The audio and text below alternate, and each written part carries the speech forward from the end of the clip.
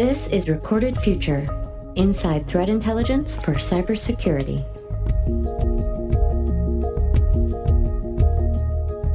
Hello, everyone, and welcome to episode 85 of the Recorded Future podcast.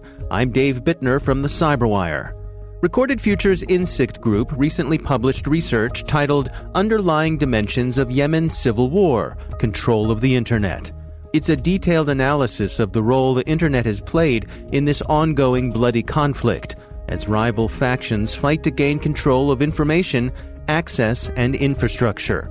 Local and international interests all come into play. Here to guide us through the research are Recorded Future's Winnona DeSombre, threat intelligence researcher, and Greg Lesnewich, threat intelligence analyst. Stay with us.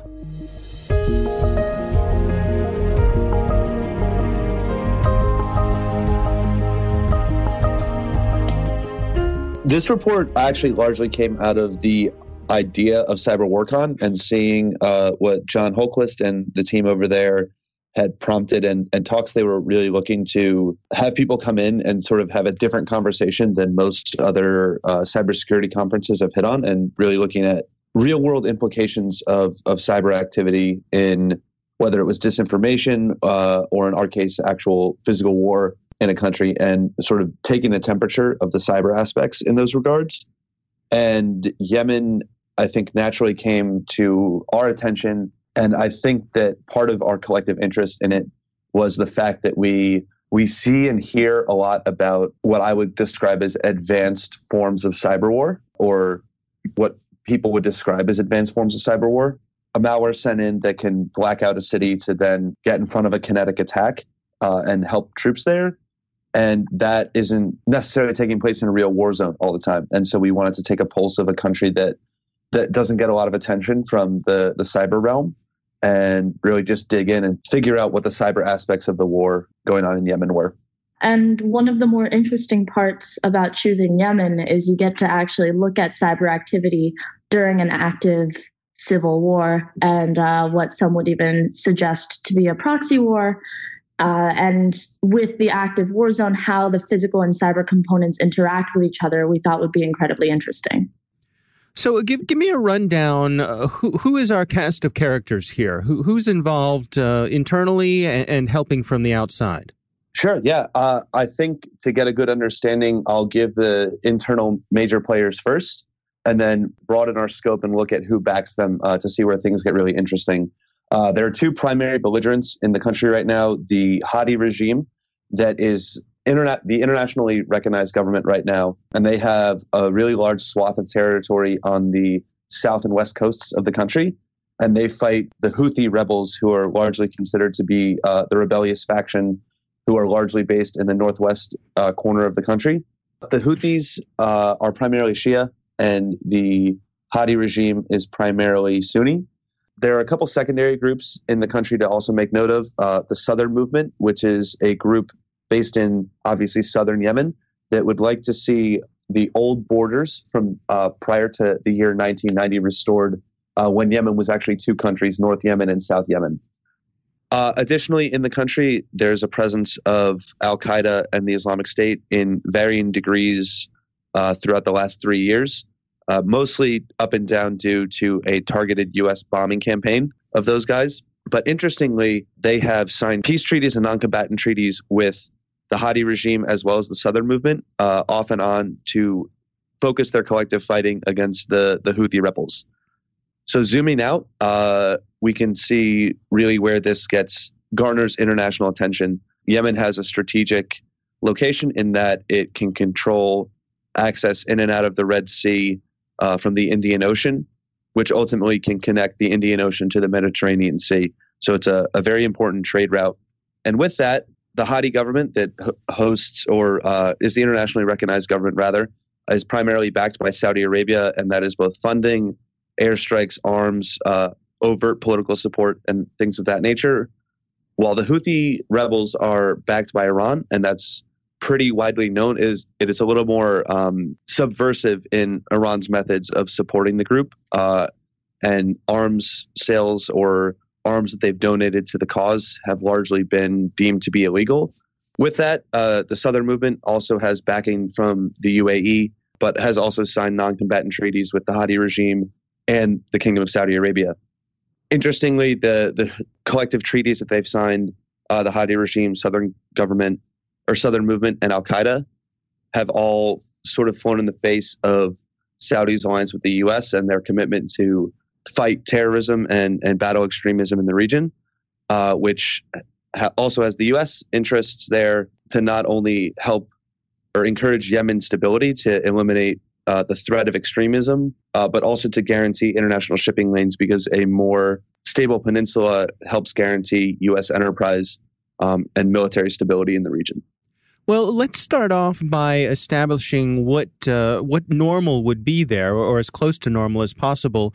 When Yemen was not in a war situation, what was the state of the internet there?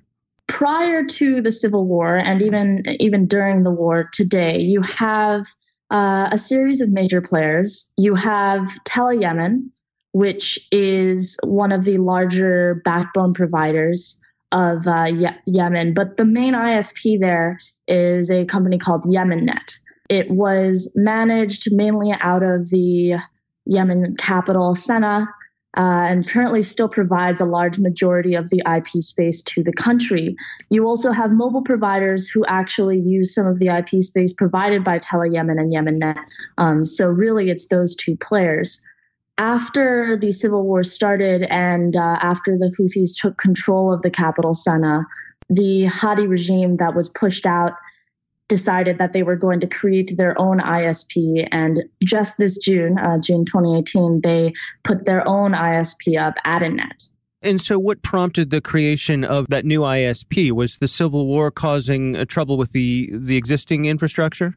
Yeah. So interestingly, when the Houthis gained control of YemenNet, when they seized the capital, they went on a large campaign of degrading internet service, particularly in a disinformation way, in preventing access to websites that talked about Houthi troop movements or, revealed their battle plans or things like that. And also your classic social media and messaging domains, Skype, Signal, WhatsApp, Twitter, Facebook, those sorts of things that really impacted the Hadi government and ultimately cut out internet service to a large portion of the country.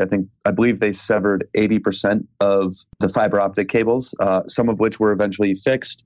But it effectively led the Hadi regime left out in the dark and not having internet access that wasn't either Houthi controlled or internet access at all due to the wires being cut, which was this very interesting look at the physical manifestation of a cyber war, to say, hey, the internet is valuable and we need access to it enough that we're going to go work with external third parties, including Saudi Arabia and Chinese companies, to go and create a whole new set of infrastructure and add in net to regain access to the internet and somewhat the outside world. And I think with that too, there is an aspect to it that the land holdings in the country largely reflect control of the internet. And so interestingly, there is a campaign that Saudi Arabia has encouraged its coalition and allies to take part in surrounding a country on the western coast of Yemen called Al-Hodaya. There is one of the major submarine cables that provides internet access and telecommunication access to Yemen that doesn't cross through a Saudi Arabian border. There are a number of other cable landing sites in the country that are all under the Hadi government control. And so interestingly, if Al-Hodaya is seized by the Hadi regime, it will effectively cut off the Houthi access to internet, and it will give them access to the direct wires that feed the YemenNet that the Houthi rebels currently control. And so it's this very interesting back and forth of the internet as sort of a goal, sort of a collateral damage of, we now have control of this city. We have control of the internet now by de facto too. So what do we do with that? Can we maintain it? And a lot of the time the answer has been no. And that's led them to just have more brutish, them being the Houthis, have a more brutish response to controlling information access there. And then with the pushback, obviously, they've done a lot with their internet access there to prop themselves up online as the legitimate government in Yemen. And a lot of that would be undone if they were to lose access to YemenNet and ultimately control of the internet there. So take me through what's going on in terms of their ability to control the information that's flowing. What are we talking about when it comes to censorship? So we were able to find a couple different facets of censorship and also censorship bypass in Yemen. The first one being something that you'd think was a little minor, but still counts as subversion of the Hadi government. So because the current Houthi regime has full control of the .yu top-level domain space, they're able to completely revamp all of the government websites. So most of the current government websites have completely expunged every mention of the previous Hadi regime and shows the Houthi government as the legitimate government in Yemen, at least online. Then you also have the use of NetSweeper. In 2015, the Citizen Lab pushed out a great report about how the Houthi regime was using NetSweeper to control content, mainly through DNS and web proxies, which this tool specializes in. And we've been able to also find remnants of that still online. On the other side, though, you also see traffic originating from Yemen attempting to bypass this censorship. So there are individuals within the country that are fully aware of these censorship efforts. And so you see the use of Tor browser and certain VPNs like OpenVPN and IPsec VPN tunneling.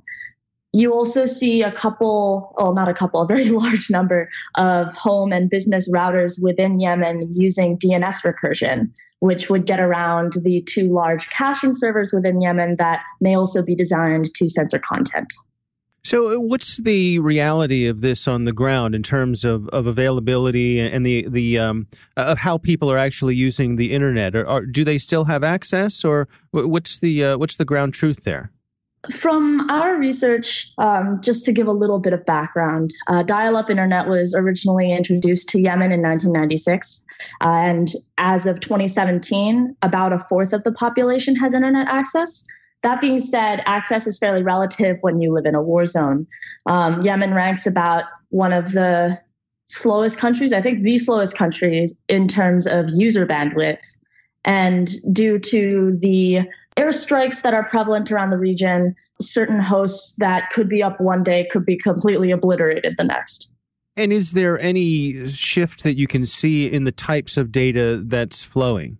One interesting thing that we did see was in our look at the amount of malware samples present from the country. So we saw an interesting increase in virus turtle samples from 13 samples between 2015 to 2017 to a whopping 164 from January to October 2018. And a majority of these are Android-based, suggesting that perhaps a decent number of Yemeni citizens are using mobile as a way to rely on accessing the internet. Yeah, that's interesting. Now, would the mobile access still be relying on those submarine sort of trunk lines in and out of the country? Yeah, to some degree. There's also a number of satellite providers in Yemen that, due to their up and down nature and unreliability of finding, definitive IPs that they use in Yemen with Yemeni citizens, we did not take into consideration those things, or the satellite providers specifically. But they're most of the mobile providers in Yemen specifically use YemenNet, the Houthi-controlled ISP. So most of that seems to flow through submarine cables. Now, it's interesting, some of the outside providers that they've chosen to partner with to get this secondary system up and running, companies like Huawei, who certainly have a checkered reputation with some other nations around the world. Yes, absolutely. It is very interesting, the choice of Huawei as the main router provider for AdinNet. That being said, China is more than willing to provide these routers, primarily due to its pre-existing defense ties with Saudi Arabia. Remember that the Hadi regime has aligned itself with Saudi Arabia within the region, and so that pre-existing defense tie with China could come into play. But more realistically, This also ties into China's wider Belt and Road Initiative. So the massive series of infrastructure projects China has undertaken to project its power globally. And a decent number of their infrastructure projects revolve around the Bab al-Mandeb Strait, which is right in between their new military base in Djibouti and the more war-torn areas of Yemen. So if the shipping lanes were to be compromised, that would present a larger risk to the Chinese. So their interest in stability within that wider region has to do with their economic and political interests as well. Now, one of the things that you tracked in the report is some coin mining activity, some crypto coin mining. Take us through, what did you discover there? I understand this is a sort of an ongoing, evolving thing from the report. So we actually found approximately 973 hosts within Yemen using or running a cryptocurrency mining service, CoinHive. Now, this is a JavaScript-based Monero miner released in early 2017, a full 2 years after the Houthi rebels took control of Yemennet. All 973 hosts are MikroTik routers belonging to Yemennet, and 213 of those hosts share roughly the same domain, dynamic.yemennet.ye. So again, that same .ye TLD that the Houthis have control of. Of course, this also coincides with a previously reported upon set of campaigns by Avast in mid-October, in which multiple cryptojacking campaigns using a widely available exploit leveraging CVE 2018-14847 would allow an attacker to take advantage of the vulnerability and inject JavaScript code in order to run CoinHive on compromised routers. So while we were able to determine approximately 400 of those routers to be involved in Yemen that were also involved with previously more widely targeted campaigns mentioned in the report, the other half have thus far been left without any link to previous campaigns. A third of those hosts are actually located within Sana'a, the Houthi-held capital, and site keys generated by those accounts have been reused for multiple hosts. And interestingly, while all of the infected routers are part of the Yemennet network, identical MikroTik routers owned by the other backbone provider, Tele-Yemen, have not been infected. So when you have all of these various data points, there's a couple things that could be happening here. The first possibility is that the Houthis are possibly using their own hosts and their control of these Yemennet hosts to mine cryptocurrency to provide support monetarily to their newly functioning regime.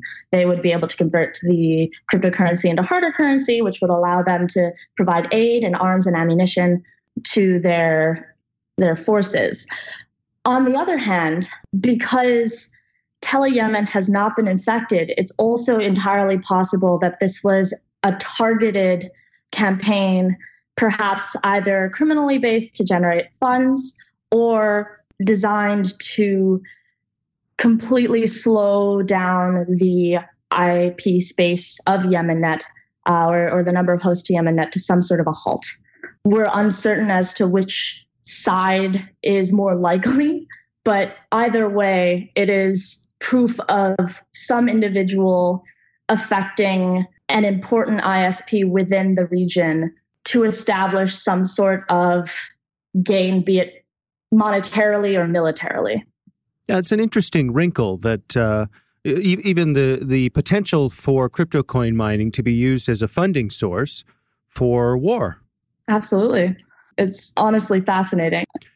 What are the take-homes for you? With the things that you've observed here, what sort of insights do you have on the role that internet access plays in an ongoing conflict like this?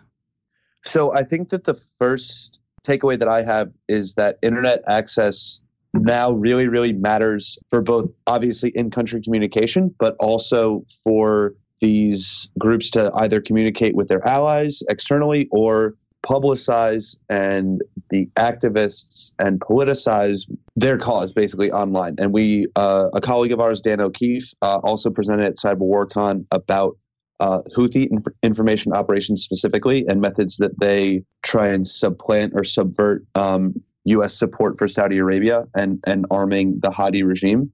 And so having internet access obviously is key to developing a Twitter campaign like that.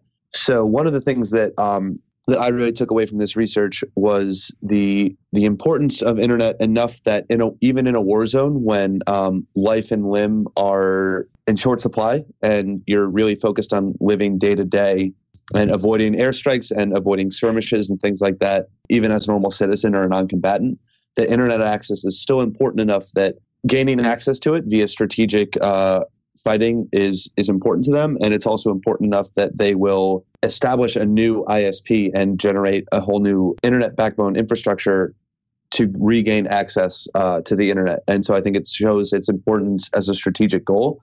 And I think sort of broadening our scope and looking out further, I would imagine that we would see maybe similar activity in a country like Iraq or a country like Syria, where there's ongoing conflict in a war zone, and also in a country that has not had a high amount of infrastructure or economic development to have a really, really strong internet presence, or I guess what you'd call a resilient infrastructure. I think that the internet access in Yemen has shown itself as a very basic necessity for people there, both for general communications, but then also for information operations externally and internally, for these groups to legitimize themselves to the outside world. And if internet access is cut off strategically or even temporarily, they have a vested interest in keeping it up so that they can maintain the international community's attention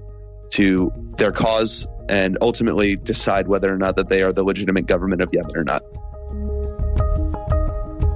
Our thanks to Recorded Future's Winnona DeSombre and Greg Lesnewich for joining us.